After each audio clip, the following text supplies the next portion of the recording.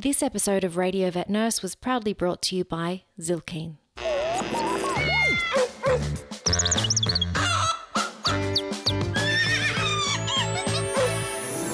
Radio Vet Nurse, the podcast, with your host, Kat Robinson. You're listening to Radio Vet Nurse, the podcast for vet nurses where we tell our story.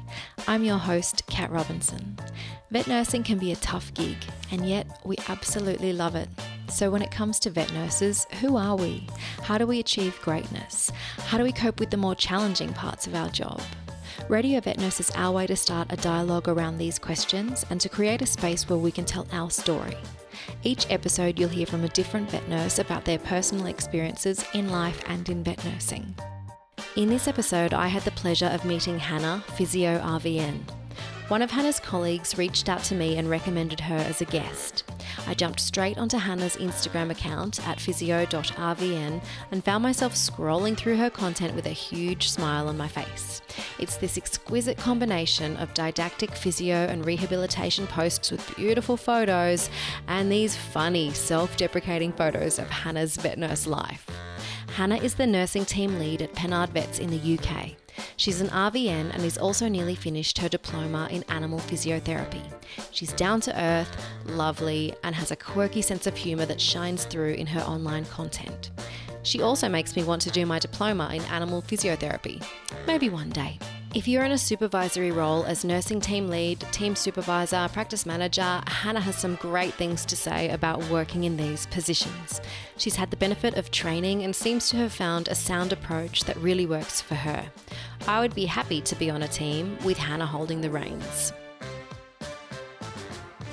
Hey Hannah, welcome to Radio Vet Nurse. Hi Kat. It's a good morning for you. It's about 6 a.m. your time and about 3 p.m. mine. So listeners will find out where we're talking to you from as we get going. But first, I just want to ask, do you listen to podcasts? Yeah, actually, I'm a big fan of all your podcasts. I've listened to a lot of them, so it's really nice to actually be on. And there's quite a few other ones I listen to, like I listen to Fern Cotton's Happy Place, just because she spreads those positive vibes, and that's quite nice. Yeah, that's kind of it really. And there's a few others I listen to, but it's mostly nursing ones. Excellent. Actually, one of your colleagues wrote to me on Instagram and recommended you, and that's and she said that you listen. When I wrote back to her and said, I just checked out her Instagram and I love the content, I love what she's all about, I'm going to ask her on the show, and she was like, oh my God, she listens to all your episodes, she's going to freak. So it's nice that she reached out and made me aware of you. We literally, I was like, are you anything to do with this? Because we talk about your podcast quite a lot. And she was like, I might be. I love it. And I love getting recommendations from people on the ground. So if anybody works with an amazing vet nurse like Hannah, feel free to reach out to me on Instagram, Facebook or email. Now, where are you from, Hannah, and where do you currently live? So I moved so far away from where I was born. I live 15 minutes from my parents' house, and we're in the beautiful Surrey Hills. I live in a little place called Caterham, which is just a small town, and my parents live out in the countryside, so they've got a farm, which is just lovely. So I grew up with a proper sort of old MacDonald had a farm background. Actually, you told me a funny story about that part of your entry into vet nursing was because you were from a farm, wasn't it? Yeah, so I sort of, the whole of my life, I've sort of been on an animal tangent. And there are so many stories that are so sort of funny growing up on a farm, from the goat who we rescued from a kebab shop to, open mouth, giving mouth to mouth on newborn piglets kind of thing. Oh, wow. But yeah, and I think I've always just been set on that animal tangent really from that. And didn't you have like a teacher say, I've got this issue with my animal, you live on a farm, Hannah, what's going on? Yeah, so when I was in secondary school, we did this topic called environmental and land-based science, which was basically farming. And we used to go out the back of school and like dig up all the earth and plant seeds and stuff, and we had some chickens. And I got pulled out of my lessons one day, and he was like, "Oh, Hannah, I really, really need your help. One of our roosters has been attacked by a fox." So I got pulled out of lesson to go and look at this sick cockerel in a box. And bless him, he was absolutely covered in wounds. And I sort of said to my teacher, "I'm really sorry. I don't think he's going to make it. I think you need to take him to the vet." And my teacher was like, "Okay, I just really wanted your advice first." Isn't that nice? And I guess it would get you used to what becomes just I guess it's an occupational hazard, isn't it? Like I was going to see my obstetrician all last year, and he's like a very professional kind of man. And I saw him throughout my first pregnancy too, and he never spoke about himself or anything. He just wanted to talk about, how's the baby measuring, except for one of my final visits last year. He sort of finished up the consultation and then was like, "Do you know anywhere that I could get a good rescue kitten from? And what do you think about this shelter? And do you know the lady at this shelter?" It's like, yeah, eventually someone's going to have an animal question to ask you when you're a veterinary nurse. Yeah, exactly. And you kind of, you just go with it really. And you're like, yeah, of course, that's the right thing. Yeah, you can switch into it at any time. So, and since we're already on this tangent, how did you get your foot in the door with vet nursing? Actually, it was a complete fluke. I never thought, God, I want to be a veterinary nurse or anything like that. When I finished school, I was actually all set to go to university to study equine science. And they sent through the syllabus, and I looked at it all. And I've had horses my mum was riding while she was pregnant with me, so it's been from day dot. And I looked at the syllabus and went, I could probably help teach this. And I thought this isn't really a good use of my time. So I sort of went, I don't know what to do with my life. And I took a gap year in which I just worked in some pubs and rode lots of ponies and had a great time. And my now husband said to me, "Why don't you do veterinary nursing? You really love animals and you've got a good background with it and you already know how to handle so many things." And I went, "Do you know what? Actually, that's a really good idea." So I got in contact with some colleges, and over here you have to have a placement. So you have to have a job in a practice before you can study. So I went on this big long list that the Royal College give you of training practices, and I sent out 365 letters. Whoa.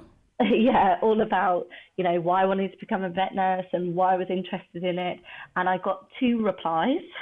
Oh, wow. So that just shows everybody you need to cast a broad net.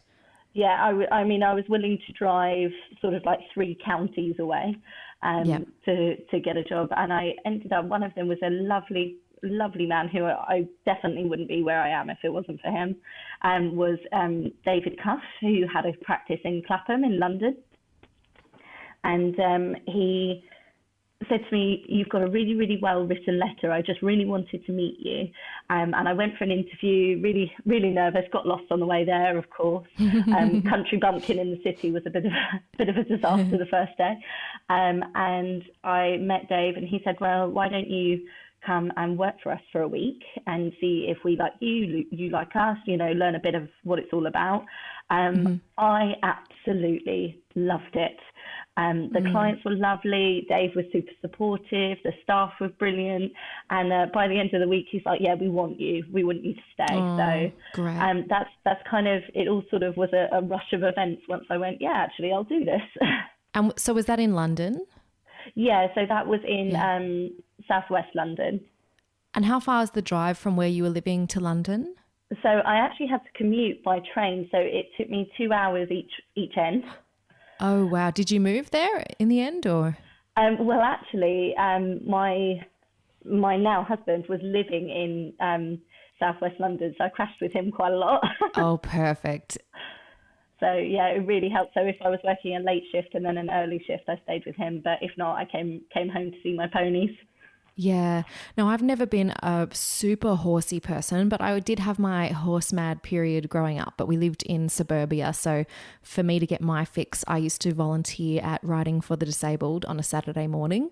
And then I would be able, if I helped with the lessons until, lunchtime or whenever they finished, and with catching all the ponies and that sort of thing beforehand, getting them ready, then afterwards we used to be able to choose a pony and go to Pony Club ourselves.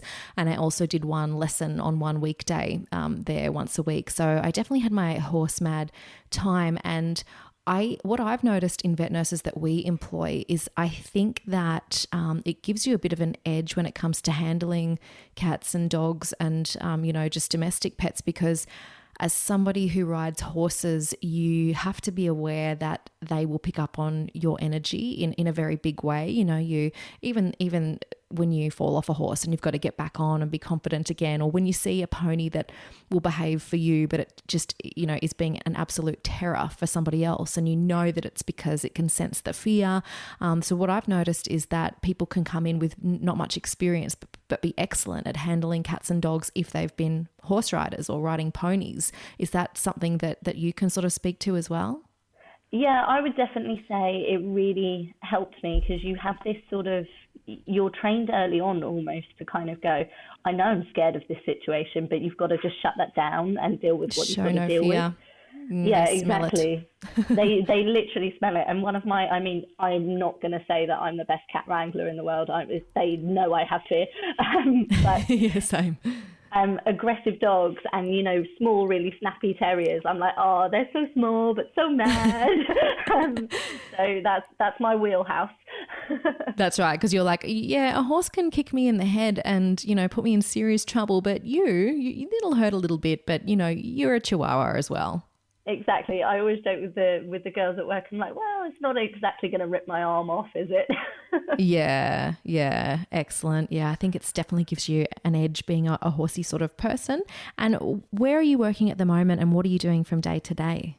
So I work at a lovely practice called Pennards in Sevenoaks, which is a independent practice with 6 branches. I work at the sort of main hospital with an amazing team. They're the best team I've ever worked with. And my job is I'm a nursing team lead. So I sort of share the head nurse role with our head nurse, and I do all the on the ground stuff. So supporting people on the ground, working clinically, helping write protocols, that sort of stuff. Mm-hmm. Excellent. And is it large and small animal? Because I know the physio work that you're doing, I see a lot of photos of you with horses, or are they your own horses? So it's Pennards is only small animal, but the physio stuff I do, my friends are getting a great time at the minute, because I'm nearly finished my exam, so I'm treating all of their horses as part of my case studies. Horses are a big passion in my life, and always have been. So I've really, really enjoyed the physio side of stuff with them. And they're quite, because they're so much bigger, you can see, it almost is like seeing it magnified compared to a dog. Because with a dog, everything happens so quickly. Whereas with a horse, it's a little bit slower, and you're like, okay, I've got it. So now when I look at dogs, I go, right, you're a mini horse and you're just moving faster. Exactly, yeah. And you might be a little chubbier and chunkier and harder to find things on. And I'm just looking at I just want to direct people to your Instagram and Facebook. Are they both physio.rvn? Yeah, that's it. So it's physio.rvn, which sort of came out of the blue. I decided that one day I was like, oh, maybe people want to know what it's like, one, being a nurse, and two, training to do something on the side. So I thought I'd share the journey a little bit. Yeah, and with the physio training, so you are an RVN, and what studies are you doing in physio? So I am doing a physio diploma through the College of Animal Physiotherapy, who are a open international college, which is amazing. I found one of our graduates actually lives in Queensland. Oh, wow. Which is quite cool. So yeah, they're really good. It's mostly a open forum, but you have to do 20 practical days over the set of your course, so where you get all your hands-on training, which I have to say they're tutors and stuff are brilliant and so supportive, even with your written work and your theory work, which is great. And you cover everything from basic nutritional disorders that can affect the body.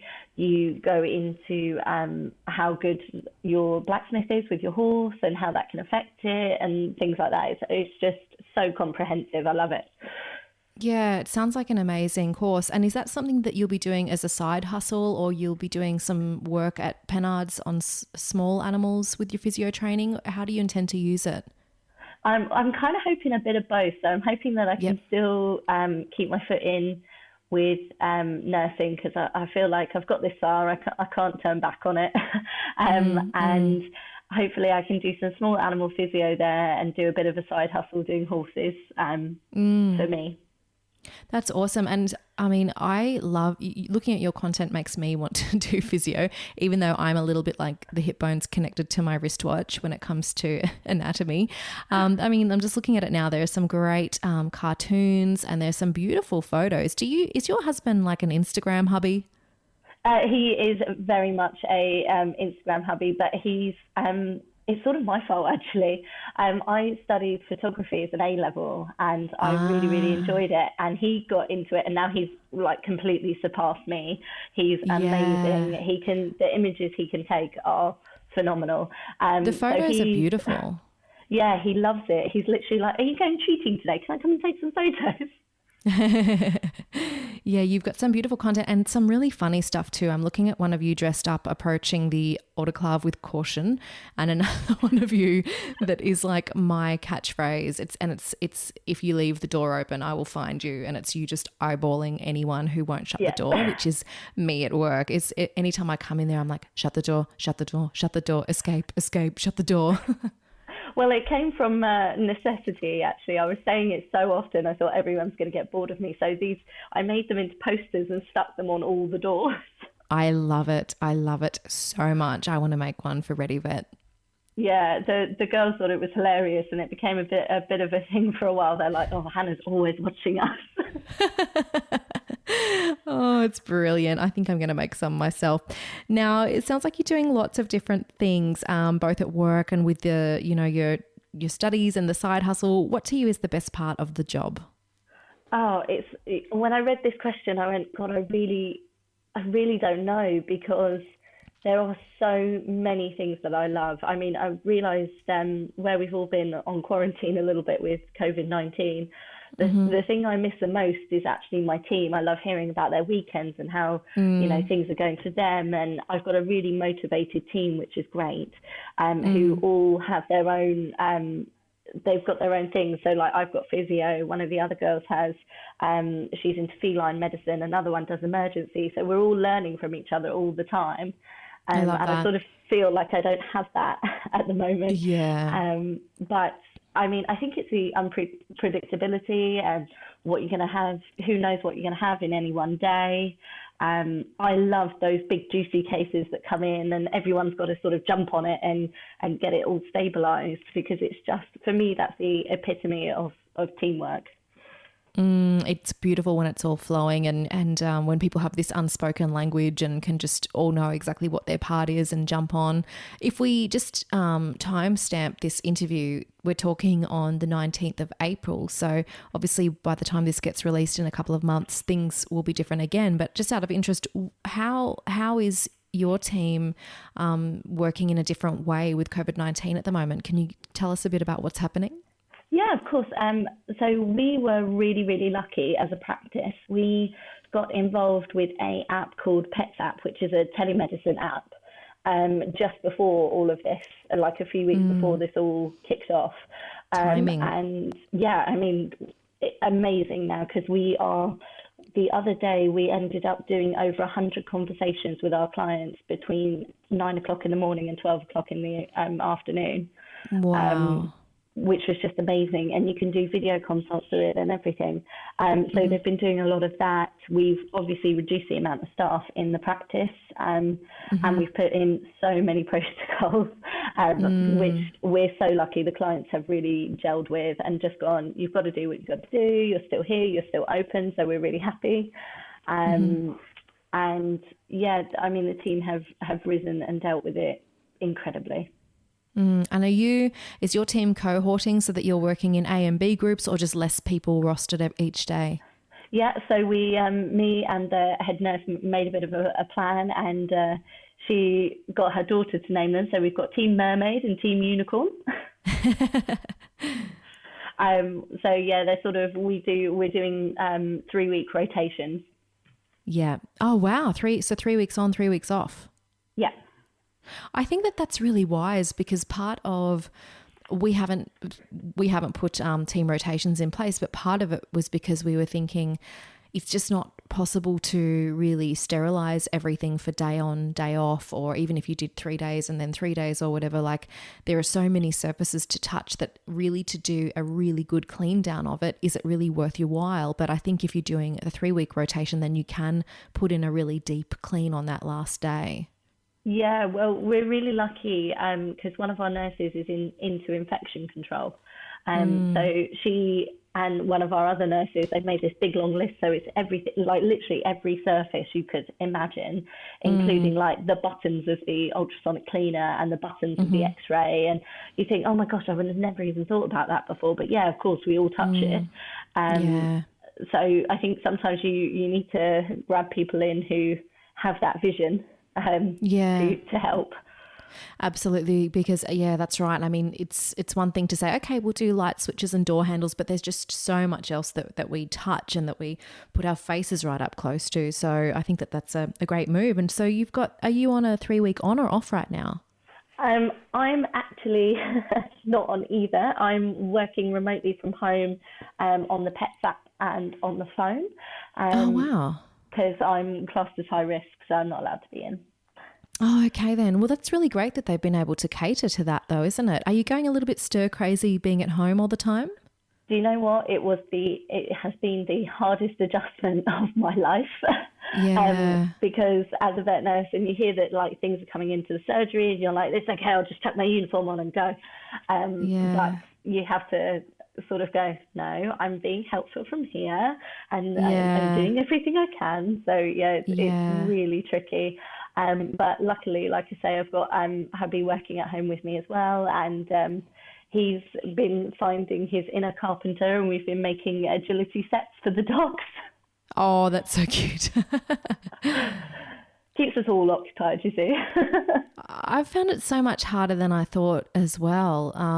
I've always thought of myself as a bit of an introvert and somebody who likes being at home, and I definitely am, but I guess I neglected to see how so many little things that I do just help me to break up the day, especially with kids. Like, for one, my nearly 3-year-old is usually at daycare and at swimming lessons 2.5 days of the week or thereabouts, and I have time to do work with just my little one here. But also when he is home, we always go into work and take morning tea one day, and that is an outing.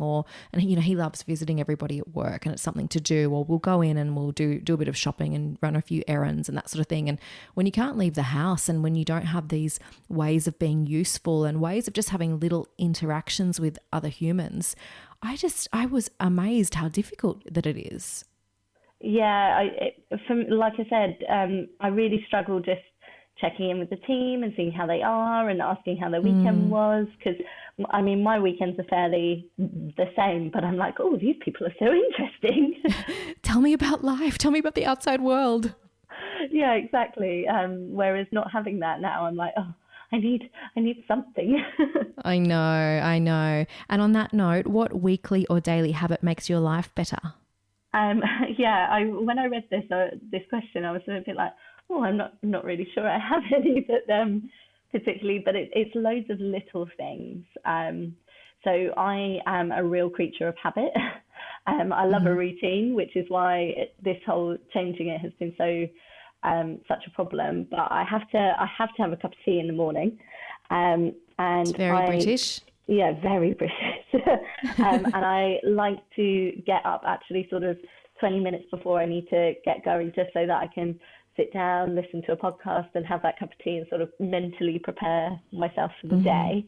A weekly habit that I have, which weirdly I've only started recently, but it's been so helpful. So I quite a manic person, and I'm on the go all the time. And if I can fit something extra into the day, then I'll just do that.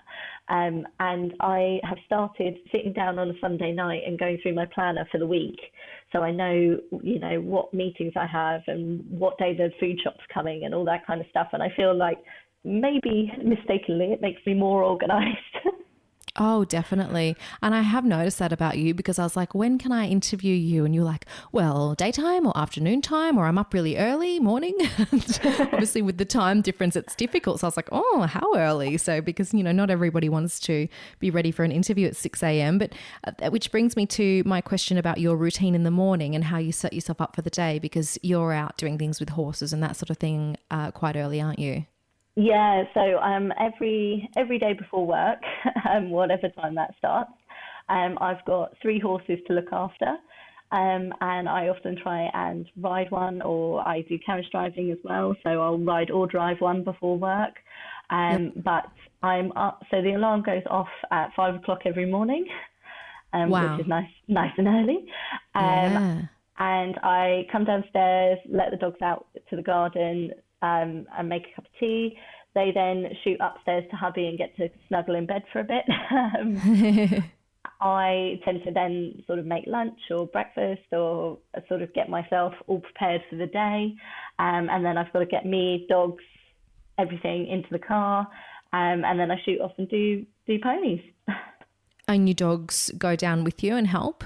Yeah, so my parents basically look after my dogs during the day, which is really nice, because then they get to sweet. run around, and they come home stinking of farm.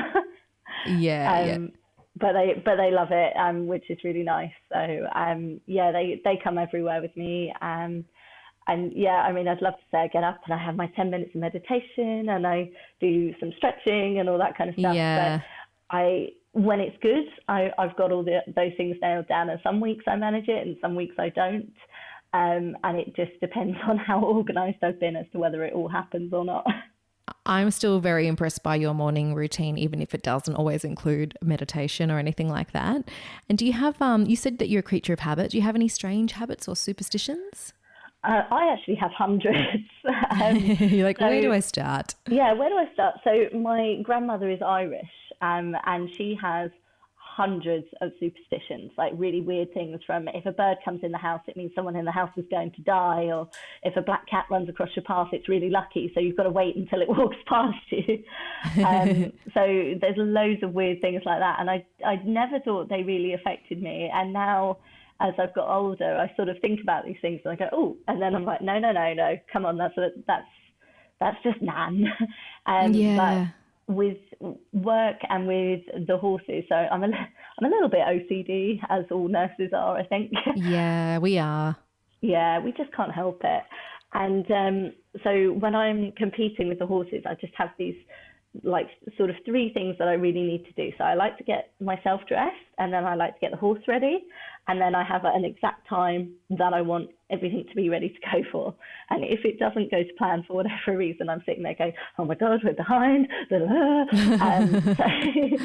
don't cope with that well. In practice, it's the whole, you need to have 3 catheters out, and you can't say the Q word, and loads of things like that. And don't clean theatre until we definitely know that inpatient isn't an ECLAT. So all those kinds of things. My great grandmother was Irish, and I can really vibe with you on some of those funny superstitions. Like I remember she was my nana, and I remember every time that there was a storm, she used to cover up all the mirrors in the house, or whichever house she was in, anyone's house, she'd go and cover up all the mirrors with, fabric or blankets or sheets, because she was convinced that the lightning would go bouncing around the house, like bouncing off one mirror onto another and shooting around the house. And so every time that there's a storm, I always look at the mirrors and I always just have that, oh, the mirrors. Oh, no, hang on. No, that was just a crazy Irish superstition. Yeah, there's so many. I mean, it's like if you've got, I can't remember whether it's right or left hand, but if you've got an itchy palm, it means that one hand means that you're going to get money, and another one means you're going to lose it. Lose money. I know. Yeah. Yep. Yeah, it's just quirky. Where in Ireland is your family from? So my dad's side is from Northern Ireland, and Yeah. so we're up from a little town called Omagh, which is where the bombings were. Okay. So yeah, my nan was one of 13. Yeah, So mine was one of 11. yeah, big house. They clearly didn't have a TV. No. And she moved over here, like must be nearly 50 years ago now. And her and my granddad bought the farm and sort of started from there and started their new life in England. And the whole family's lived at the farm ever since. Oh, that's really nice. Yeah, I'm such a sentimental person. The farm is really, really special to me. And we actually had our wedding reception there, which was really nice. And it, beautiful. yeah, it meant that I could have all my ponies, so they all came out to take photos and stuff like that. So it's got a special place in my heart. Oh, that's awesome. Now, can you think of a purchase that you've made, it might be for your ponies or your physio sort of side hustling, or that your employer's made that's positively impacted your vet nurse life in recent memory? Yeah, so I know when I listen to this, a lot of people say education, and I am a big advocate for it as well. But my employer, which I think is really forward thinking at Pennards, they have done a lot of management training for any of the team leads, and they've also personality typed all of the staff, so we can learn about how we like to be communicated to, what our strengths are, things like that. And it has been invaluable. And I think that's a really forward-thinking thing to do. And I think in management, in veterinary, so often a lot of people end up being managers because they've been there the longest, not because they care about how to manage the people or particularly want to be. It just seems the next logical step. So I think that support and that, what do you actually want to do, and what kind of manager do you want to be? Do you want to be the sort of very approachable, let's deal with the problem kind, or, sort of, and I've always been a lead by example person. So I'm put in a category called Tempo, because we use Vet Dynamics, which is Alan Robinson. He's from Australia. And he has done so much training with us. It's been brilliant. But I've learned I like to take my time over decisions, and I like to have all the information. It is so important. I talk to a lot of guests about that, just how you've been there the longest, and you've been nursing for a long time, and you've been at the practice for a long time. So, congratulations, you're the practice manager or you're the head nurse. But a lot of nurses get into nursing because they don't want to be necessarily someone who is really involved with working with people and humans and all of our dynamics. And, animals are a lot easier in certain ways, but it can help when somebody can just say to you, this is how you achieve this outcome when you've got a group in this situation, or a group made up of this personality types. And when you realize, I don't want to think about it, but I actually have to make the team be a cohesive unit and to get this goal, which we're all hoping for, or this outcome we're all hoping for, we actually have to have someone leading and thinking about it. Yeah, exactly. And I think the amount of head nurses I know who have just been sort of, here's the next step, here's your pay rise, off you go. And I just think there's no support there. And it's actually really hard to lead a team, doesn't matter how big or how small, because everyone has different needs, and you need to be aware of what they are. And I actually have found that I love the people managing bit almost more than the being a nurse bit, actually, at times. That's great. Because I love being able to go, it's okay, I understand your problem, we can fix this, why don't we try that? Or what are your ideas? And I think we've got a really nice, honest team, and my girls know to not sugarcoat it in any way for me. If you think it's honestly completely rubbish, you just tell me. And I think that's a big step to get over, because, telling your boss, actually, this was a complete disaster is really, really quite hard sometimes. Absolutely. And I think they're really lucky to have somebody like you who is saying, look, just come to me. I would rather know. Don't sugarcoat it. And I can't do anything about it unless you tell me about it. So Yeah, and I'm really lucky that everyone feels that they can do that, which is great. And it's amazing how if you're busy and everyone's busy, people will just push through their problems. And then once you get on top of a busy period or, a time where you're understaffed and then finally you get another person on and they're trained up, it's amazing how when things quieten down finally, and as a manager, you're like, oh, now I'll get to catch up on this. Someone will pipe up who's just been sitting patiently waiting for the right time to tell you they've got a problem. And then you'll find, oh, okay, no, it's not quite time now. Now it's time to deal with this problem. So I always find it amazing that, someone will sort of sit patiently and then when the time's right, say, okay, now that it's not crazy tick season and now that we're not short-staffed, I'm actually having this issue where I'm not getting enough exposure to this and I've got to be doing my study, and would that be okay, or could I do this other shift? And so, I find there's always somebody waiting patiently in the background to be heard when it comes to managing. So it really is a around-the-clock full-time job. Yeah, and I think as well, those people are the people you almost need to watch even more carefully, because I like the theory of get rid of the monster while it's small. So, let's not sit on it and dwell on it and feel awful about it for weeks and weeks and weeks. Let's just deal with it while it's fresh. And, get rid of it, and it's gone, it's dealt with, and you've not felt about it for a long time. And I mean, I'm one of the worst people anyway. I preach a lot. I'm not very good at doing it myself. But I will hold on to something for ages going, now's not a good time, and they're really busy. And, and then actually it makes it worse, so that when you finally do talk to it, the release is so big. Whereas I think, God, if I'd have just said something to start off with, it's so much easier.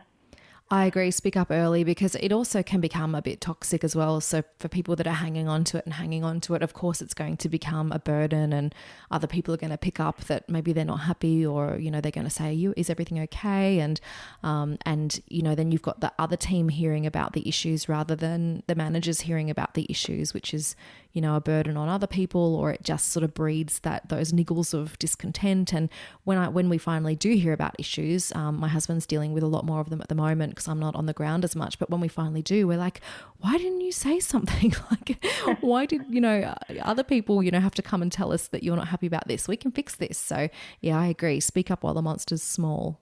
Yeah, exactly. And I think as well, it saves everyone trauma, although it's scary. At least then you've dealt with it early, and you've not spent weeks torturing yourself going, oh, is it just me, or is it actually happening? Or, we can deal with things if they're quickly sorted out. Whereas I hate that feeling of going, I'm pretty sure this person's unhappy, but I've asked them and they said they're okay. Yeah, that's right. And we have that happen, and we eventually have other people come to us and say, this person's not happy. And we're like, yeah, I thought so, but we're not hearing about it, so we're going to have to grill them now. But it's always nice to be getting a handle on those things and hearing about them before they're absolutely out of control. And on that note of, these issues that come up every now and again in the workplace or outside of the workplace, can you tell me about a time that you were able to turn defeat into victory? Yeah, so again, this is one of these things that I'm a very goal-orientated person, and I'm very good at going, this is really hard, cool, I've done it, next thing. And so I'm not very good at celebrating the victories, which is something I'm working on. But when I read this, I thought, God, what is something that I can really think of? And what I sort of came up with was, so actually just before I got into veterinary, in my last year of school, which was again why I sort of decided to have a gap year, I was selected for the Junior World team to represent Great Britain in a carriage driving event in Hungary. Wow. So yeah, it was such an amazing experience.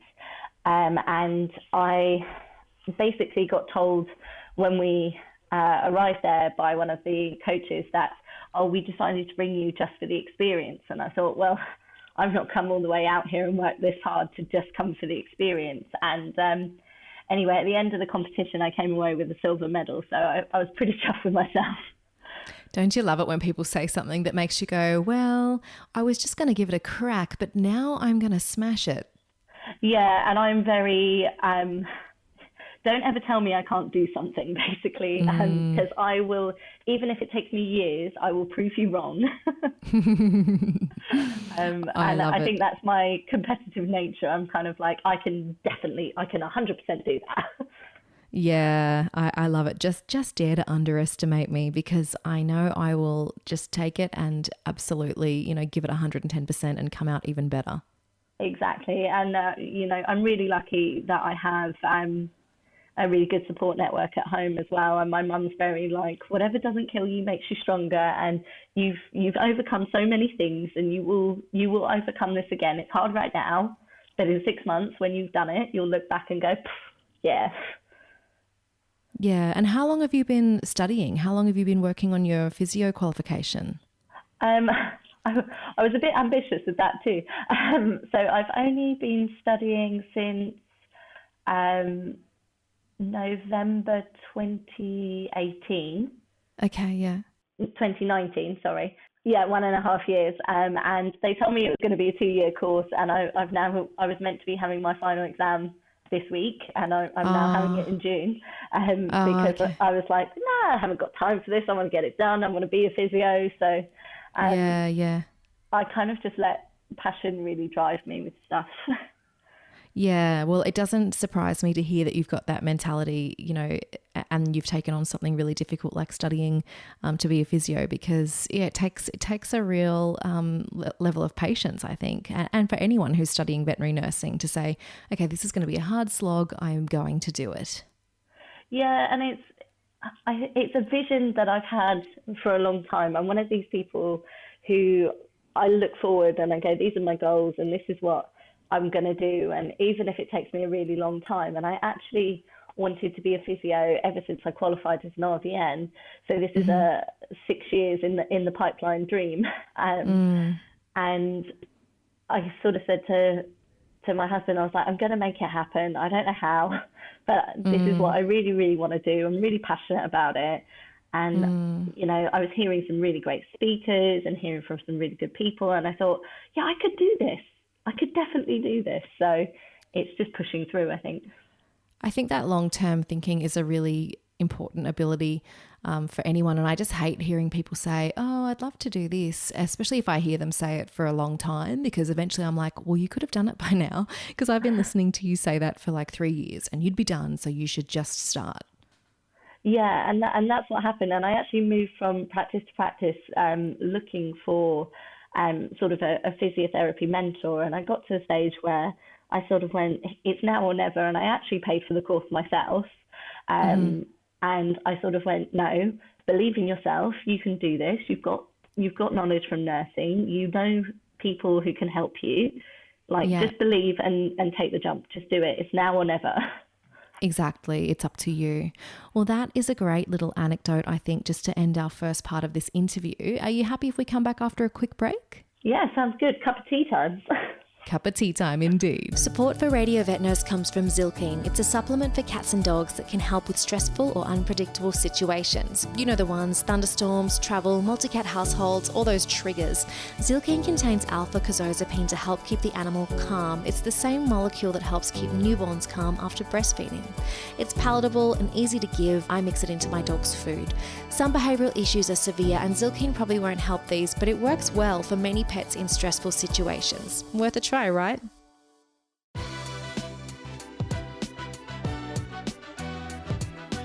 Hey, Kat Robinson here. You know me from Radio Vet Nurse, but I'm also the co-founder, co-owner and general manager of ReadyVet.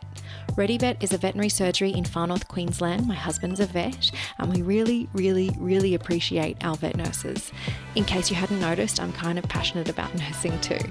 So when I told Matt I wanted to start Radio Vet Nurse to celebrate vet nurses and tell our story, we agreed that ReadyVet would make this financially possible. So thanks, ReadyVet. That's all. Carry on. Welcome back, Hannah. What advice would you give to someone about to enter the world of vet nursing? I love this because I think of me when I first started, and I think be enthusiastic, don't be afraid to ask questions, and bring a notebook. Yeah, I love bring a notebook. I definitely agree. And anyone that starts with us, if I come in and see how they're going on day 2 or 3 and I see that they don't have a notebook yet, there's like a stack of them. And I'm like, somebody get this person a notebook. Like, how are they going to be, absorbing all of this? There's so much to take in. Well, and I mean, even now, so I've been qualified now for 6 years, and all my nurses will know that I have my book, and my book is all the things that I'm never going to remember that I need to do, and things that need ordering or things that people have told me. And I sit down and I do my to-do list most mornings and add to it as the day goes through, and maybe tick a few off. And it's so valuable to have, because your brain's never going to take all of that in. Yeah, I agree. Pack the notebook. And what advice would you give to a student vet nurse struggling with their studies? Make it easy on yourself. Don't give yourself a hard time, and don't study the things over and over again that you already know. Think about the things that you don't know. So I never learned how to study properly until I actually started doing vet nursing, because I never found a way that worked for me. So what I tend to do, I'm very visual. So I laminate a lot of sheets and colour them in and write on them in Sharpie, and then you spray them off with hairspray and start again. And what I now do is I do myself a revision guide, and I only write the things in that I don't know. Because it's very easy to go, oh, I'm really good at bones, so I'll just do that again because it makes me feel good. And I can see from your Instagram that you're really visual as well. Like, that must help too. I've heard Court from Veterinary Anaesthesia say the same thing, that she her content started from her revising little chunks of what she was learning about anaesthesia. And I can see how your content would help with that too. You're breaking down, what are the extrinsic muscles, what are the intrinsic muscles, or, how do we go about locating a certain injury or muscle or bone or that sort of thing. So that speaks to me as a visual person as well. Yeah, and I think it's just making it easy. Like, find a way that you remember it. I mean, I always joke with people. I have the story about how the scapula got lost to remember all the bones of the front leg. So, and it's just finding those little things that make you go, oh yeah, that's what it is. Excellent. And I guess from there comes knowing what kind of a learner you are as well. A lot of people talk about that. Are you visual? Are you auditory, kinesthetic? That's a really important question to start with. Yeah, and I think it's important to find that out about yourself early on, because it just makes it so much easier if you can tailor your revision stuff to how it works with you. So I trained with a nurse actually who used to make herself loads of voice notes and then would play them while she was commuting to work. And she said, like, by the time I got to the end of it, I'd be like, oh yeah, this is this and this is that. And I listened to it so much that I knew it. And it's a bit like, she said it was like memorizing song lyrics. Yeah, definitely. I had people that used to speak notes onto tapes as well. Tapes, God, it's showing my age. When we were doing our, our HSC or, finals, I guess you would call them, or the end of high school, they would just talk and talk and talk, whereas I would write and condense and condense and condense and eventually just have trigger words that would make me visualize whole pages. So it's a really important thing to find out. Yeah, and I think as well, people try to take on too much at one time, and the other thing they do is they kind of leave it for maybe a bit longer than they should. So my advice would be stay up to date from the start. Don't put unnecessary stress on yourself. I know, that is such good advice. And you know what? I don't think I've ever managed to do that in my life. And I still today have nightmares that I'm really behind. I have nightmares that, my final exams are in 3 weeks, but I actually haven't. It'll be like maths or something, like year 11 or 12 maths, and I've not done any of the work, but just from week to week thinking, oh, well, I'll catch up on that. Oh, well, I'll catch up on that. And then I'm like, a week or 2 weeks out from the final exams, and I've got the whole, term or semester or year to do, and I still will wake up in a sweat over that. Yeah, I mean, the amount of people that I know who are still triggered by exam stress and have dreams about it. I mean, mine, I think it was probably my first ever patient that I had who was in intensive care, and we had to transfer via ambulance to another practice. And I woke up in the middle of the night going, oh, the cat in ICU, and my husband's going, you're in bed. I know. It really does trigger some crazy stress. My mum, when she was at like a Catholic primary school when she was really young, had her left hand tied behind her back by the nuns who wanted her to be right-handed, and that's again that Irish Catholic superstition for you. And so she always wrote right-handed, but left was her sort of natural handedness, and so that affected her in some ways growing up. Like she never had a backhand in tennis; she would just switch the racket and that sort of thing. But there was a major trigger for her when she did her end of high school exams, and she was so stressed that she reverted back to the left hand in her exams and wrote from right to left in mirror writing on every page, and they had to mark her exams with a mirror, and they had to have and they had to have an amanuensis sit in and write the page numbers on the pages for her so that she didn't flip or invert like a 6 or a 9, and so, or her student number. So yeah, in times of high stress, she will still do this crazy right to left mirror writing, and you have to go take whatever she's written and hold it up to a mirror and be like, oh, okay, yeah, got it. Yeah, mum had to duck out, blah blah blah. So yeah, poor us, saddled by residual high school or university or vet nursing exam terrors and horror. Yeah, and I think as well, when you talk to people about exams, they always love to give you their horror story about it. Yeah. And I'm sure it's a bit like that when you're pregnant as well. Everyone's like, oh, well, when I had my child, childbirth. Yep. Yeah, exactly. And I think it's important to kind of learn to manage your own stress early on and kind of go, well, what would happen if I didn't pass this exam? I'd get to take it again. Just really find a way through and try not to let people knock you off your perch, so to speak. Yes, exactly. And you are dead right. That is exactly the same as what people do to you when you're pregnant. And you're like, I did not need to hear that, but thank you. I will continue on my own merry way and hope for the best. Yeah, exactly. And I mean, I had it when I went to take my practical exams, and this lady was like, oh yeah, when I took mine, the nurse in front of me came out of the cubicle and she passed out and we had to stop. And I just thought, and I got in there and I was so sweaty anyway, and I'm going, okay, you just got to calm down. You can do this. Yeah. These are things you do every day. I can't remember the exact set of sentences, but it's up in my GP's office, and it's really relevant to this. And I think it says like, is it true? Is it helpful? And there's a list of questions you can ask about that, which sort of comes to mind when people are saying these things. You have to be like, is that helpful?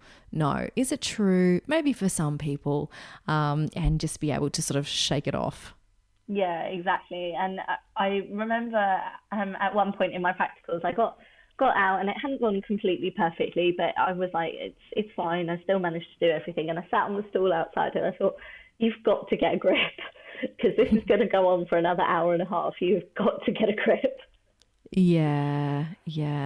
And practicals can be really, I mean, some people just are so scared of public speaking and that sort of thing too. So there's a lot to get over just in doing that. Like I had one nurse who hated even just getting filmed for her assessments. She refused to talk in the videos. She sort of struck up an agreement with the training organisation where she would put subtitles, because she was just so paralysed with fear that she couldn't even speak and say, in this video I'm positioning the patient laterally to prep for such and such. She just couldn't do it. So for some people there's just a whole heap of initial fears to get over. Yeah, and I think as well it's learning that it's okay if you do get it a bit wrong, or if you stutter, or if you I think we have this perfect view in our head of how all these things should be. And I mean, I'm far from it on my social media. I try really hard to be my honest self, and I've got a quirky sense of humour. And I think it's just important to remember that at the end of the day, you're unique and you should be true to you. And if you get it wrong, don't worry about it. Everyone does it, and everyone will think, do you know what? They're just like me. That's what. And, perfect is the enemy of good. If you try and wait until something's perfect to put it out there, be it your content or whatever, you're never going to do it, because you're just going to sit there going, oh, it's not quite right, or what exactly did I say? So, just make it good. Just make it good, guys. Yeah, I totally agree. And I've actually heard that saying from you before. I think it's one of Matt's, actually. Yes, that's right. Yes. Gosh, you have listened well. It was his one of his old bosses with orthopedic surgery said, perfect is the enemy of good. Yeah, and it's really stuck with me actually for a lot of things because I'm like, well, is this good? And could we make it more perfect? And I'm like, well, no, actually, this is fine. Yeah, exactly. Make it good and then get on to the next thing and make it good. Yeah, and I always try, and I've got a really good carriage driving coach, and she goes, there's never nothing, you've never not learned if you've made a mistake. So if something's not gone perfectly, you've learned something from it. Yeah, and they also, as you were saying before, it gives you that sense of relief of, oh, I did make a mistake and the world didn't end and I just got to try again. Yeah, exactly. And speaking of these great recommendations that we're hearing, are there any bad or old recommendations that you're hearing that you think that we should be replacing with more useful or modern information? Oh, so many. I've been really lucky, and I've worked in lots of different clinics, and I find you still get somewhere you've got a really old school vet who wants to use catgut and wants to scrub in with no gloves on and that sort of stuff. And, you know, they've done it for years and they know it's perfectly fine. But you're kind of like, yes, but here's this paper that says we should be doing this. And I had one job where I worked with a really, really old school vet, and he was very cats don't feel pain. And I came to him with all the papers and I was like, I really need to talk to you about this because it's making me so uncomfortable. And actually, I think in the end, he just started giving cat spays and Metacam to go home with just to keep me quiet. Yeah, and sometimes you need to do that, like just be so annoying that they change. You won't convince them, but they'll just want to shut you up.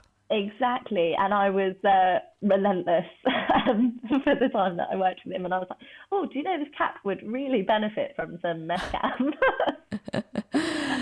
But with physio, coupage is still a really big thing. What's still a really big thing?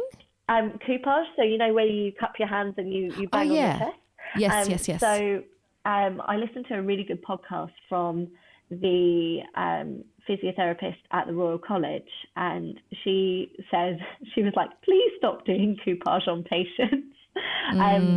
Because basically when you're banging the chest and the patient's sitting upright particularly, their cough receptors are at the front of the chest, and you're banging all that mucus, and it's only going to follow gravity and go down further into the chest and create a pneumonia. Oh, right. Okay, yeah. And as soon as you think about it, you're like, obviously. And so now I'm like, please stop doing coupage. Yeah, gosh, that's an important one to build some awareness around. Yeah, and I think it's fairly new information, but I mean, I've worked in clinics where people are doing even coupage on dogs who can't actually cough because they're in an induced coma or, you know, for some reason or another. And I'm like, please stop. We haven't had an older vet like that work with us, obviously, because we've been a new practice and it started just with Matt. But we did have an old vet as a locum once, and he was taking X-rays with absolutely no PPE, like no lead apron, nothing. And Matt and I were away, and the girls were saying to him like, oh, aren't you going to put your lead apron on? And he was like, nope, I've had my kids. As if that was all like he cared about. And we also, at the time, we hadn't been open for long, so we had council restrictions at the time that we couldn't treat large animals on site. But we let him borrow our car, which when we first opened, which was a 1989 Toyota Camry, and the front passenger seat belt didn't work. So whoever was driving sat in the front, and whoever was not driving of Matt and I sat in the back. So it was like driving Miss Daisy every time we came to work.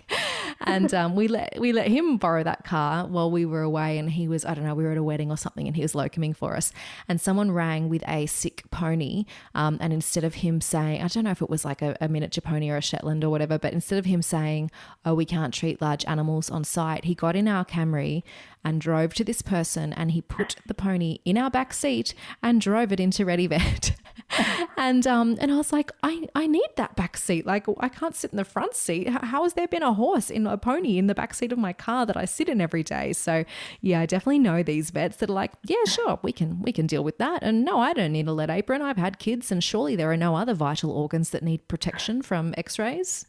Yeah, exactly. And you hear these like weird and wonderful stories, and you're like, oh, okay. But actually, when you were saying about the pony on the back seat, one of my at-home farm stories. So my first ever pony that I had, I was only 6 months old at the time, as was he. So we were born at a similar time. My parents bought him from a market, and he'd been taken from his mum too early, and had 6 market stickers stuck on his neck that they had to soak off. And my mum and dad felt really bad for him, and they bought him for a huge price of £45. Didn't have anything to take him home, so he sat on my dad's lap the whole way home in the back of a Mercedes car. Oh, that's a good start to his new life. Yeah, and now he's 28 and still going strong. So. Oh wow! That's a super long time to have a pet. That just blows my mind. Yeah, he's like a team mascot now. Oh, bless. Does he live with you or at your parents'? He lives at my parents', but he'd quite happily come and live in my garden, I reckon. Oh gosh, he sounds beautiful. Well, I'm glad that you convinced that vet to start giving some non-steroidals or something like that as some analgesic analgesia, because definitely that's one of our main roles, isn't it? Is advocating for the patient, particularly with these old school vets who are relying on what they learnt 30 years ago in vet school. Yeah, exactly. And I think as long as you present all the information to people, you know, you've got your backup in that, and you can go, look, you know, I've got the papers and I've researched it, and you know, you're not only sharing your opinion, but the opinion of all these people who've done the research. So, you know, don't be afraid to kind of question stuff or go, well, why did you do that and not this? Yeah. Can I just ask? And, you know, asking a question is never something someone should get told off for. Better to ask a question and be a fool for 5 minutes than not ask it and be a fool forever.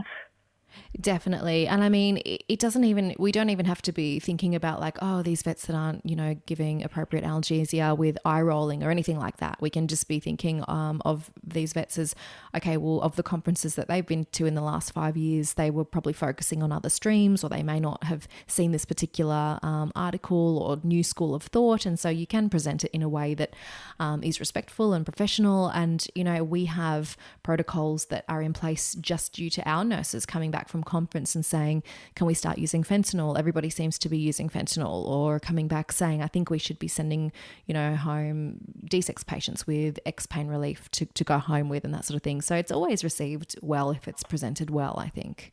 Yeah, and I also think it's that sort of professional courtesy as well, and sort of going, you know, I've looked at this patient and I've been looking after your patient, and I've noticed their pain score's getting worse. Can we talk about it? You know, it's coming at it in a non-aggressive, sort of open way, going, you know, let's just have a professional chat about it. I've had some where they've gone, there's physically no more pain relief we can give that patient. I'm really sorry. Or there's this other reason why we can't, is because this patient's also got, you know, this underlying renal issue, or, you know, there's this other consideration that we have, or it needs to go back and have this further procedure, and that's why we're doing this. But, and what you said about the pain scoring, that's a really nice objective thing to refer to, rather than just saying, oh, I don't think he's had enough, or, oh, I think he's painful. You know, you can say, you know, I was pain scoring yesterday and today, and here's what I've been able to record. And I think that, you know, we're noticing a downward trend or an upward trend. So that's a really good objective thing to point to. Yeah. And I think as nurses as well, it's nice for us to kind of go, my clinical judgment is in this pain score that I've done for you. Can we just talk about it? And I think I love that more and more teams are getting that sort of good strike, so to speak, because traditional teams were very, I'm the vet, I've told you what to do, you're the nurse, you do what I say. Yeah. Whereas now we're becoming more professionals in our own right, and it's more, actually, this is your area. I mean, our vets are brilliant at going, I couldn't place a bandage on that patient to save my life, please do it for me. Yeah. And, you know, they're very good at referring things like weight clinics and nutrition clinics to us and going, you know, you guys know way more about it than we do, so I'll leave that with you. Yeah, and it's such a good strategy in this day and age for, there's a shortage of vets in the States, in the UK, in Australia, and that's where we need to be leveraging nurses and having vets say, you can do the bandaging and you can do all the blood draws and you can do this weight clinic and that sort of thing. So, and I think it's a really important area too, though, to be keeping an eye on juniors and training them up, because it's hard to remember a time when you didn't understand those subtleties involved in pain scoring. Even if you don't have a chart in front of you as a veterinary nurse, you're always sort of doing a mental pain score. Whereas I remember a junior about a year ago came out and said, I think we need to put a blanket on this dog because he's cold. And he hadn't been pre-medded and it was a big burly, dog. And we were sort of thinking, really? Why is he cold? And we came out and had a look and he was anxious, and to us, we could see the saliva and we could see the shaking and we could see, the nervous pacing and won't lie down. And we had to say, oh, okay, this is stress and anxiety and fear. This is not cold. And so it's an important thing, though perhaps second nature for somebody who's been nursing for a long time. It's an important thing to talk about as well with juniors, like see what we're noticing with this patient. This makes me think he's a bit painful. See how he's tucked up, or see how he's guarding here, or see how he's been biting and mouthing a little bit on this bandage. So they're important things to just talk about as we notice them as well. Yeah, and I think subtleties in behaviour are a big thing, because actually if you don't know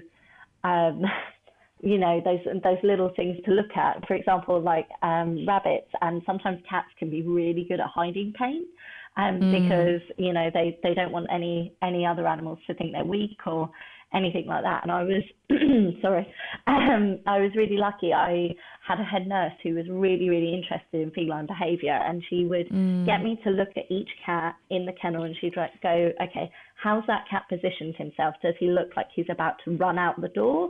Does he look like he's about to bury his head in the corner? And sort of before we handled any patient, look at it first. Look at what they're telling you beforehand. And I think we were talking about sort of horse sense and stuff earlier, and how you approach your horse. You're looking at them going, okay, are you going to run from me? Are you going to run at me? You're sort of analysing the whole time, and I think that's a really important thing, like you say, to teach people early on.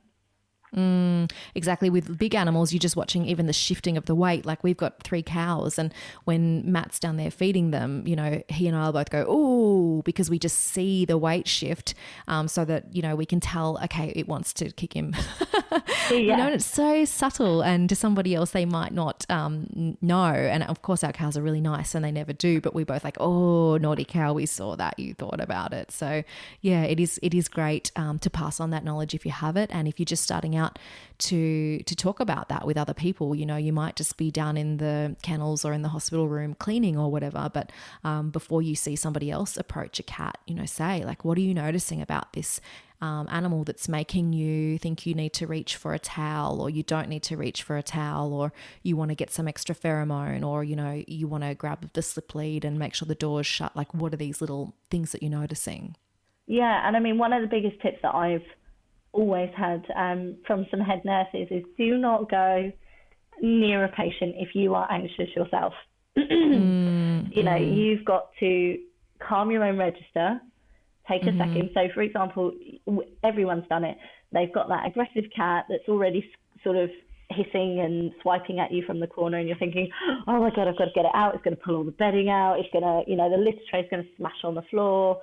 There's this whole hype, and you're kind of getting yourself ready, and you're grabbing a towel and maybe putting the gauntlets on. And my old head nurse said, by all means, use all the protective equipment you want, because that's to protect you. But just calm down and try and go in like it's a normal patient. Just relax, because once you've got the gauntlets on, if they bite you, they're not going to hurt you. So just calm it, take a second, open the door, do it quietly, and go from there. Because she said 90% of patients who are aggressive are just anxious. So, if you were anxious and someone grabbed you out by the scruff of your neck and sort of ended up like pulling you in and holding you really tightly, you'd probably get even more anxious.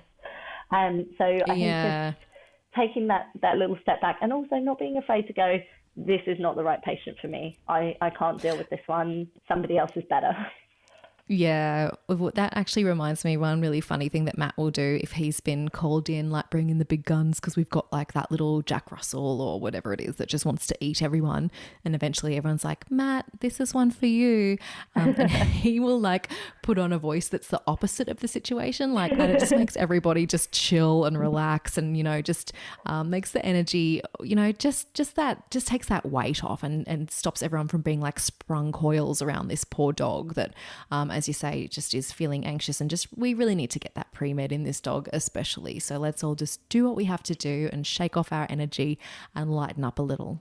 Yeah, exactly. And like I said before, I love those little snappy dogs, because I'm just like, oh, you're so cute but so small and so mad.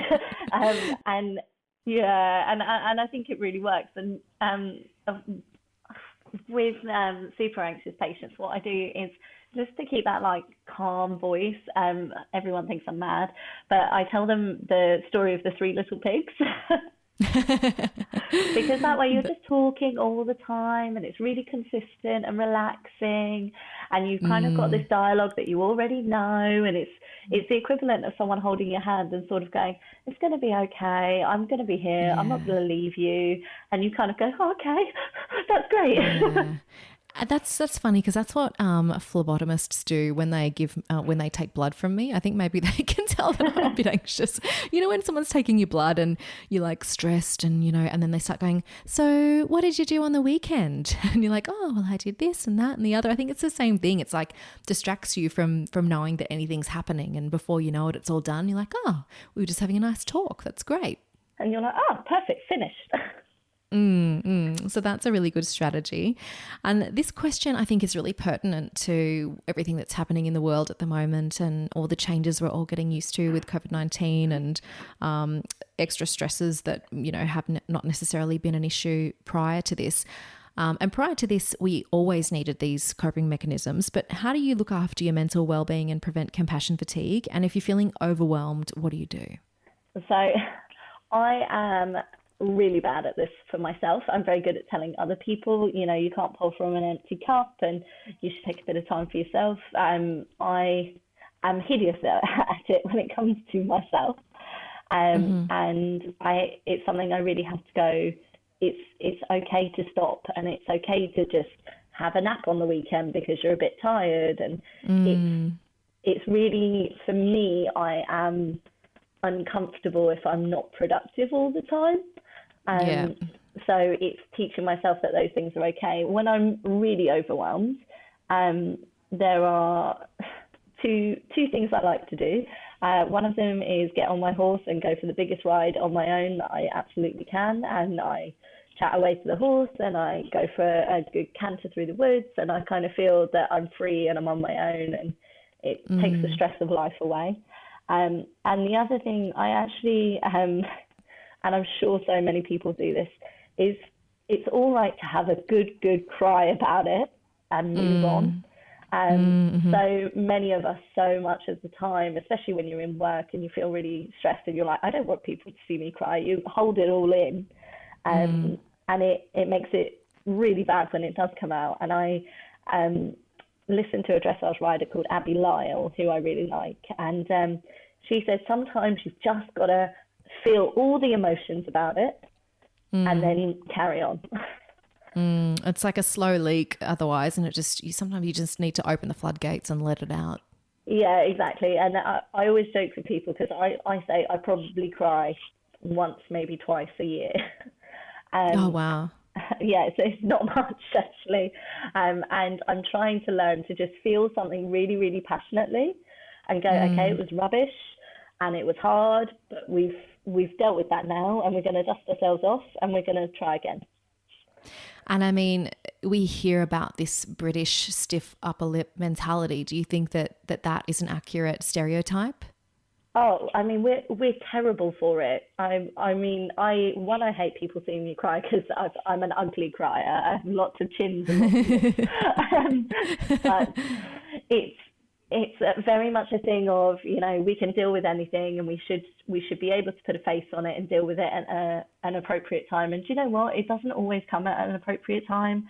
I would rather someone cried at me for half an hour and then went, God, do you know what? I feel so much better, than kept swallowing it down until they can't cope anymore. And I think that is responsible for a lot of people feeling really overwhelmed, and like we said earlier, not talking about their problems to people, or not dealing with the monster while it's small. And I think if we all got a little bit better at talking about how we feel and dealing with it, then that would be great.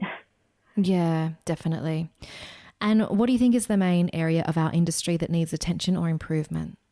I really think people to have management training and support in new roles, because I remember my first head nurse job, and it was sort of like, oh, well, you're going to be our head nurse now. And I sort of got a shove in the back and gone, you'll be great. And I thought, okay, I've never done this before. I'm not really sure what I'm meant to be doing. I've gone into a team who've worked together for the last 10 years, and I'm a new person, and I've got to come in and tell them, how to change things, and that's not going to go well. And I just think having that support when you first move into it, and having some training on, okay, this person, you can tell by the way that they communicate that they don't like having messages. They'd rather you spoke to them in person and things like that. Yeah.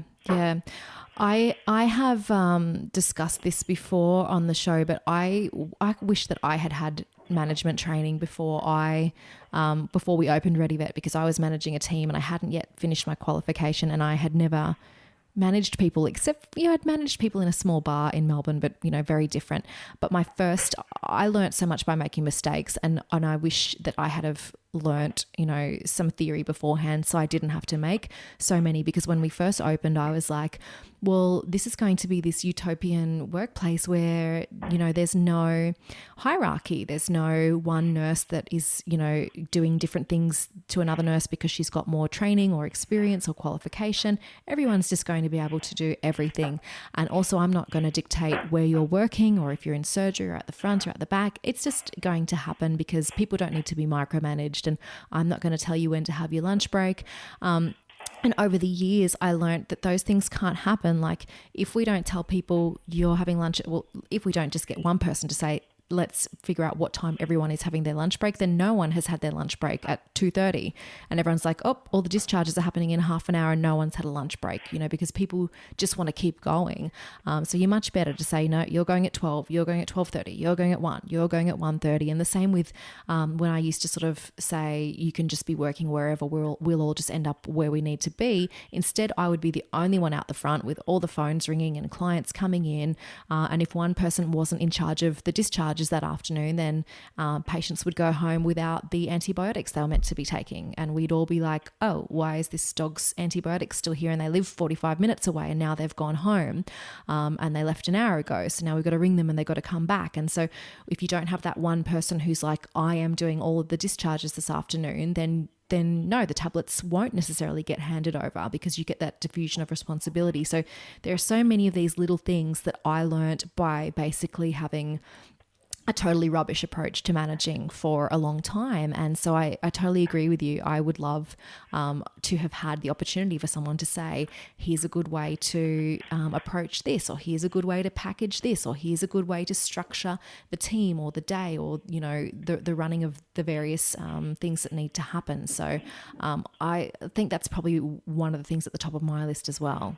Yeah, and I think if people haven't had it, they don't sort of understand how good the value of it is. And I mean, I know every single head nurse dreads having to sort of tell someone off or say, pull someone up on something. And actually, through some management training, I learned a really good technique from Alan Robinson, and he calls it the iMessage approach. So you go in and you go, I've noticed this, and I would prefer if you did it this way. So it's all about how you view it, instead of saying, well, actually, a few members of the team have come and said you're doing this and that's not right. So that you're sort of accepting it. And I think it's, people love routine and they love structure, but they also like an opinion on it. So we sort of have an open forum in our practice where people can come and say, oh, yeah, maybe we could try this with the rotor, or maybe we could try that with the rotor, or have you thought about this? And a lot of the time we go, no, we didn't. Well, why don't we try that? And I sort of go with the opinion of 2 heads are better than 1, 5 heads are better than 2. So if anyone has any feedback or opinions, then giving that would be great. Exactly, and I think that that's quite a modern approach to management as well, just to be quite humble and to be saying, well, you guys are on the floor doing this one thing more than I am, so come and tell me if you can think of a better way to do it. And I think that can also get people to accept a situation that's less than ideal. You know, like if you're short-staffed at this particular time of day, or if you have a certain time of day that's always just a bit of a mess, you can say, can anyone think of a better way? And if nobody can, then people can go, oh, okay, this is why it's always difficult for that 1 hour, but this is as good as we can make it, so we just push through. Yeah, exactly. And I think knowing how to communicate with your staff as well is so important, and knowing that certain people respond better to certain things and knowing what their strengths are. Because, I mean, how many of us come in and go, yeah, I'm really good at organising this, or I'm really good at doing that. We're all very, very quick to say, oh, I'm not any good at that. And we don't say what we are good at. So working out quite quickly what people are good at is a good way of using them and going, hey, you're great at this and you love it. Can you do it for me? Yeah, tailoring to people's skill set and knowing people's triggers. Like, as you said before, all nurses, or a lot of nurses, are perfectionists, and OCD, the term gets thrown around about us, and I really noticed that during, I guess, the initial period of upheaval with COVID-19, like, so many of us struggled because instead of working in this predictable routine that we've honed and that we've made perfect, instead we had, this period of a few weeks where every day a new protocol or a new change came into place and things were not perfect, and, we were flying by the seat of our pants a bit. And I think a lot of us really struggled, and I got to see who is more in the camp that I sort of sit in, which is that, that really OCD kind of things will run this way camp, because those of us who felt that way really were unsettled by the whole series of changes, more so than other people who could just take it in their stride. So I think knowing strengths and weaknesses and tendencies and all of that sort of thing can make you a great manager as well. Yeah, and I just appreciate having had that so much, because I feel like it's made me a better leader. It's made me more accepting of my mistakes. And the lovely Katie Ford has a quote for me, because I'm one of these people, if I've made a mistake, I'll beat myself up about it and go, oh, I should have known that wouldn't work, and things like that. And she said, every mistake, every genuine mistake is just a good intention that went wrong. That's true. So, yeah, as long as I feel like it's come from a good place, I can go, yeah, it went wrong. I'm really sorry. I meant well with it, but it didn't work out. That is a lovely quote. And I'll put a link to Katie Ford, because I know you and I were discussing her a little bit in the break. And I will also put a link to this management person that you're mentioning. Is it Andy Robinson? Is that who it is? It's Alan Robinson. So Alan Robinson. Vet Dynamics. Vet Dynamics. I will put a link to Katie and to Alan, because I know that they're two people who have really helped you in your management or your lead nurse sort of role, and you must do a great job at it, because after all, your name was put forward to me by one of your co-workers, so you're obviously doing an amazing job and you're being a great leader, and I'm sure everybody who is working with you is really lucky to have you on board. Well, my team are like my little family, and I always say with family it means you're always there. So, I put everyone, everyone matters and everyone has an opinion, and I think that's really important. And they, I just love them. I'm very, very lucky to work with a group of individuals who I just think are amazing at everything they do, and I'm proud of every day. Oh, that's a beautiful way to wrap up. And just lastly, if you can reach out and thank a mentor who's helped you in your career, who would it be and what would you say? Oh, I mean, this is so hard for me, because I've been graced with so many amazing mentors. I think I'd really have to say it would have to be to David, David Cuff, who gave me my first step through the door.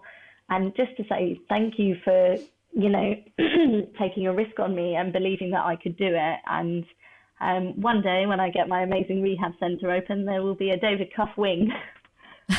That's awesome. So yeah, no, he's really shaped me. And another person who has meant a lot to me are my two first head nurses at Dave's, who were Mary Rose Fitzpatrick and Mark Vince. And just thank you for teaching me that I could do it, and thank you for making me the manager I am now, and just being there through the tears, the tantrums, and the panic attacks. Oh gosh. So yeah, I was a nervous wreck as a student nurse, and I want to tell everybody that it's perfectly normal for the first year to just be more stressed than you've ever been in your whole life, because you don't want to get anything wrong. But no one expects you to be perfect on day one. None of us were. So don't worry, it's a journey and you'll get there. I'm glad to hear that you had that experience too, because I definitely had that experience of the tears, the tantrums and the panic attacks, but I just thought it was because it was my husband. You know how you can play up a bit more with your husband? Yeah. And yeah, I definitely had those experiences. So I'm actually, relieved to hear that it wasn't just me. Maybe it is one of those universal human experiences for people starting off in nursing. Yeah, I think it is, because you feel like you've got so much responsibility. Like if anything goes wrong, you're instantly like, oh my God, that was me, and it could have been really, really bad. And you feel like you've got this momentous responsibility. But the truth is, we know with new people straight off the mark, we're not going to give them anything super serious to do anyway. So actually, those mistakes that they make are just learning experiences, and it's not going to be life or death. But to them, they think it is. Yeah, and you don't understand that people have set a limit for you, and that you're not actually, you don't actually have the weight of the world with this patient on your shoulders. Other people are watching and they're going to pick other things up. It reminds me of when we were kids, my brother did the MS Readathon, which in Australia you read books and you get sponsored to read books and you raise money for MS. And at the end of the MS Readathon, he raised more money than anyone else in the school, even though he was only about 6 or 7. And my parents said to him, oh, aren't you really proud? You got in the newspaper and you raised all this money for the MS Readathon. Well done. And he said, but I didn't find the cure to MS. And he thought he was reading like Spot Goes to the Park and The Cat in the Hat, looking for the cure for MS. So what you're saying is reminding me of that. Sometimes when you're a student, you think that you're, I haven't figured out what's wrong with this patient, or, I didn't stop this deterioration from happening. And it's like, no, we were just getting you to walk them and write on the cage card. And, we're actually doing the pain assessment as well. And we're actually making sure that you set the fluids up again properly when you came back in from walking them. And it's okay. You're not trying to fix, the problem or find a solution. You're just learning these basic skills to build upon. Yeah, and I think when you start somewhere new as well, you want to impress people and you want to show them that you're giving it your all. And the thing is, we all know that you're trying really, really hard, but we don't expect you to pop out a fully qualified nurse and know exactly everything from day one. And I think we're all very quick to, celebrate our failures, so to speak, instead of going, do you know what? I brought this dog in today and I put it back on its fluids without any help from anyone, and I got you to come and check it and it was right. Exactly, yeah. So, it's really about celebrating the things you're good at. And I mean, if we all think to the first time we placed a catheter or the first time we did a blood draw, in fact, I can remember the first time I did a blood draw, the vet went, you've seen me do it a million times, get so-and-so to hold it. I'm not going to watch you. I know you can do it. And I was so nervous. And I actually hit the blood the first time. And I was like, oh my gosh, I hit the blood the first time. And he's like, what did I tell you? Exactly. Think back to those times. Like the first time I put a thyroid guard on, I put it on my head like a cap. Exactly. And, and you go, okay, now I know not to do that. Next time I'll do better. Then everybody's laughing at me. Now I know why. Yeah, exactly. And it's, we need to celebrate those little things. And I love it. One of our students recently came to me and was like, oh, I've got a really good idea for the cats in the cattery. We could give them dig boxes. And I was like, do you know what? If that's a great idea, if you want to get it all together, bring it back to me, show me, and we'll crack on with it. And she was so chuffed that it was something that she could do. That, you know, it's really important sometimes to just nurture that and let it roll, because I thought, God, when you know a bit more and you can, you know, you're going to apply that to other stuff, you'll be a really good key member to have. So yeah, really impressed. Exactly. Nurture it. Well, Hannah, it's been so nice talking to you, and we started teeing this up ages ago, and you know, various things have happened, including like global pandemic, and so I've been watching your content and really looking forward to it, and I have not been disappointed. It's been really enjoyable getting to know you a bit more. Oh, well, thank you very much, and it's been really nice to be on one of my favourite podcasts. That's awesome. Very good. Well, you take care, and I will be watching out, and I hope other people can jump onto and have a look at the amazing Physio RVN pages, and let's stay in touch, and you take care. Thanks, Kat. Thanks for listening to Radio Vet Nurse, the podcast. To help us make more free episodes, subscribe and leave a review. Find us on Facebook and Instagram at Radio Vet Nurse, or drop in at radiovetnurse.com.